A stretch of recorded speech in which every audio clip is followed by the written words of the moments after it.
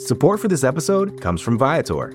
Experiences are what people love the most about travel. That's why Viator has over 300,000 bookable experiences, so there's always something for everyone. They offer everything from simple tours to extreme adventures. Plus, Viator's travel experiences have millions of real traveler reviews, so you have the information you need to book the best activities for your trip. Download the Viator app now and use code Viator10 for 10% off your first booking in the app. One app, over 300,000 travel experiences you'll remember. Do more with Viator. Hey everyone, Elie here, bringing you the final Friday podcast of the year 2022. Hard to believe. First of all, as you probably know, my new book is coming out in January. It is called Untouchable: How Powerful People Get Away with It. Please check it out. We love pre-orders. Second of all, much more importantly, thank you. Thank you to everybody for reading, for listening. It's really such a privilege and a joy to do this column for you all and to do this podcast for you all. Love hearing from you all. By the way, the selections this week are largely drawn on people who you all suggested and nominated. So thank you. I hope you have a great holiday season and a great new year, and we'll see you in January. Here we go.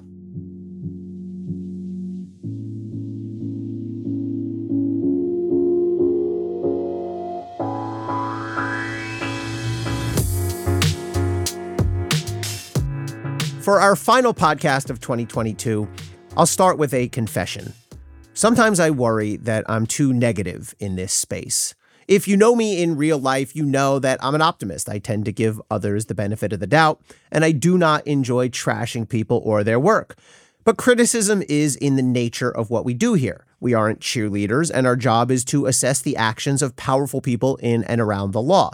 So as regular readers know, I will let it rip when warranted, always with an effort to focus on the conduct, not the person.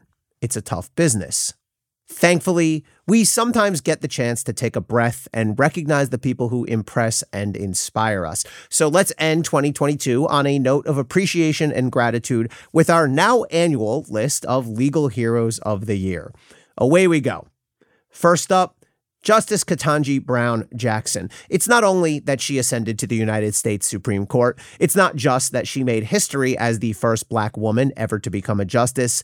It's that during her confirmation hearings, she calmly withstood all manner of vile bullshit from the distinguished U.S. senators charged with vetting her.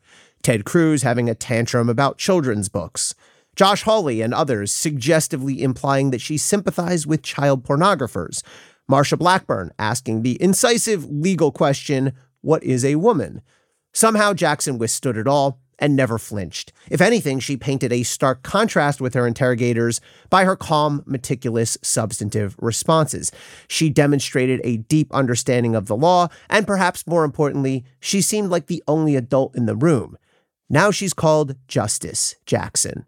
She earned it. Second, the Sandy Hook parents.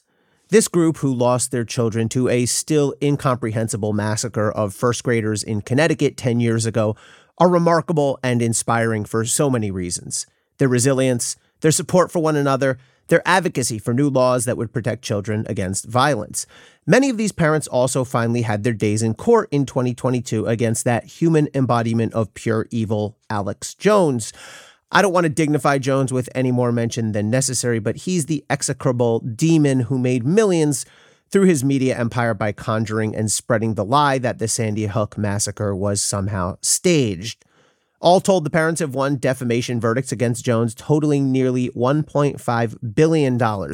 They are unlikely to recover much of that, if any, and Jones is already playing games to hide his cash. But the Sandy Hook parents use these trials to take a stance for accountability, for truth, and for their children. Our legal system is neither omnipotent nor perfect. Nothing can ever undo the hurt. But these parents showed us how our laws and courts can provide at least some measure of justice, incomplete as it necessarily must be. Next up, Cassidy Hutchinson. This one goes to the witnesses who came forward, often against political headwinds, to tell us straight just how close we came to a coup. The January 6th committee presented testimony from a parade of principled Republicans and conservatives, state officials like Rusty Bowers from Arizona, scholars like Judge Michael Ludig, steady public servants like Richard Donahue from DOJ. all of whom stood up to Trump and his wild-eyed would-be coup accomplices. But Cassidy Hutchinson's testimony will remain the indelible moment. The committee had called a summer recess, you might recall, until it suddenly announced on a Monday night that they would hold an emergency hearing the very next day. It soon became obvious why. They had a golden witness in Hutchinson, who had finally broken free of her Trump-funded lawyer and found herself on the receiving end of a chilling witness tampering campaign. Hutchinson stood in front of Congress and the American public and testified steadily and credibly about what she saw inside the White House before and on January 6th, and about just how unhinged Trump had come in his manic quest to cling to power. I have a hunch, by the way, we might hear more from Hutchinson in 2023 in a different setting. The January 6th committee itself shares this nod. This week, the committee put a capstone on its remarkable effort to expose the truth and lay down the historical record. Up fourth, Shaye Moss and Ruby Freeman. One of the most insidious aspects of Trump's campaign of lies about the 2020 election is that it chewed up completely innocent people like these two Georgia poll workers. Their unsolicited, undeserved tenure as targets for extremist hatred began when Rudy Giuliani picked them, seemingly at random, and claimed they had somehow rigged the Georgia elections against Donald Trump. Of course, Moss and Freeman did no such thing. To the contrary, they came to embody the platonic ideal of humble, hardworking, non-political public servants who kept their heads down and did their jobs by properly counting up all the votes. But since when did truth stand in the way of Rudy Giuliani? His false claims inspired Trump to follow suit, and Moss and Freeman predictably received a barrage of abuse, including death threats. This year, though, Moss and Freeman testified before the January 6th committee, and they set the record straight. Memorably, when shown a video in which Giuliani claimed Freeman had illicitly handed Moss a USB memory stick, Freeman testified that the object was actually a ginger mint. We immediately saw that these good people had been traumatized, but we also saw their remarkable strength and dignity. Freeman put it best. She said, quote, "The president of the United States is supposed to represent every American, not to target one. But he targeted me, Lady Ruby, a small business owner, a mother, a proud American citizen who stood up to help Fulton County run an election in the middle of a pandemic," end quote. Gosh, I love that quote. Moss and Freeman represent all the state and local election officials and poll workers who ensured that our 2022 elections, hundreds of them around the country, many hotly contested, were open, free, and fair. Finally, the war crimes prosecutors. Gabriel Bach's family fled from the Nazis in the 1940s. A decade and a half later, he was part of the Israeli prosecution team that brought the monstrous Adolf Eichmann, the architect of the Holocaust, to justice. Bach passed away earlier this year at age 94. He gave me the final interview of his life. Michael Goldman Gilead, now 97 years old, lost most of his family to the Nazis. He survived the death camps, served as an investigator in the Eichmann case, witnessed Eichmann's execution, and threw his ashes into the sea.